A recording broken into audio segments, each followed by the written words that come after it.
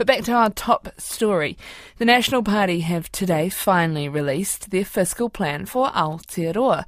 RNZ political editor Jane Patterson was at the announcement and has been reading through the documents and joins me now. Kia ora, Jane. What are your hot takes out of this?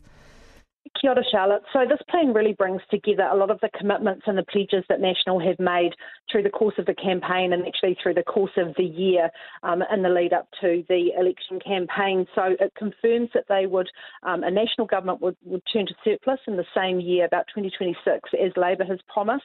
But they are also committing to spending less, about $3 billion over 4 years, and borrowing less over that forecast period as well. Now, of course, on the flip side, there have to be savings and revenue raises to make up for those elements of it, and notably to fund that big tax relief plan. So Nicola Willis and Christopher Luxon have confirmed again that they will ask public service chief executives to find about 6.5% worth of savings for the departmental spending.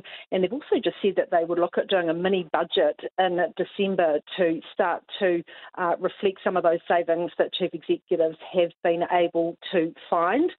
They say there is no wriggle room. The tax relief package is in place and they expect those savings to be found. A couple of notable elements in it. There's a number put on benefit indexation. So Labor indexed benefits to wages. National would return that to being indexed against inflation, and that would save the government about $2 billion over 4 years. There's also been an allocation made for an increase in the prison population of about 718 million over 4 years, and that's basically to account for the increased number of prisoners in the thousands over 4 years that National would expect under tougher sentencing provisions. Is this what people were expecting out of their fiscal plan?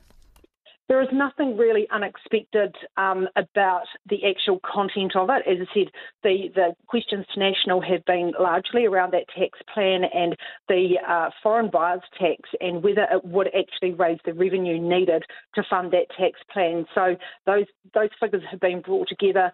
Nicola Willis says that this shows a responsible approach to spending. They have defended questions about cuts to public services and beneficiaries getting less money potentially under National than Labor, and in terms of those child poverty commitments that Christopher Luxon made in the debate this week as well.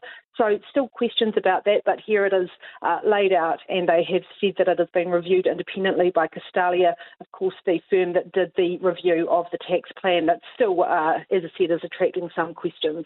Thank you very much for that, Jane Patterson, RNZ's political editor, and our political team will be across that, poring over the details this afternoon on Checkpoint, I'm sure.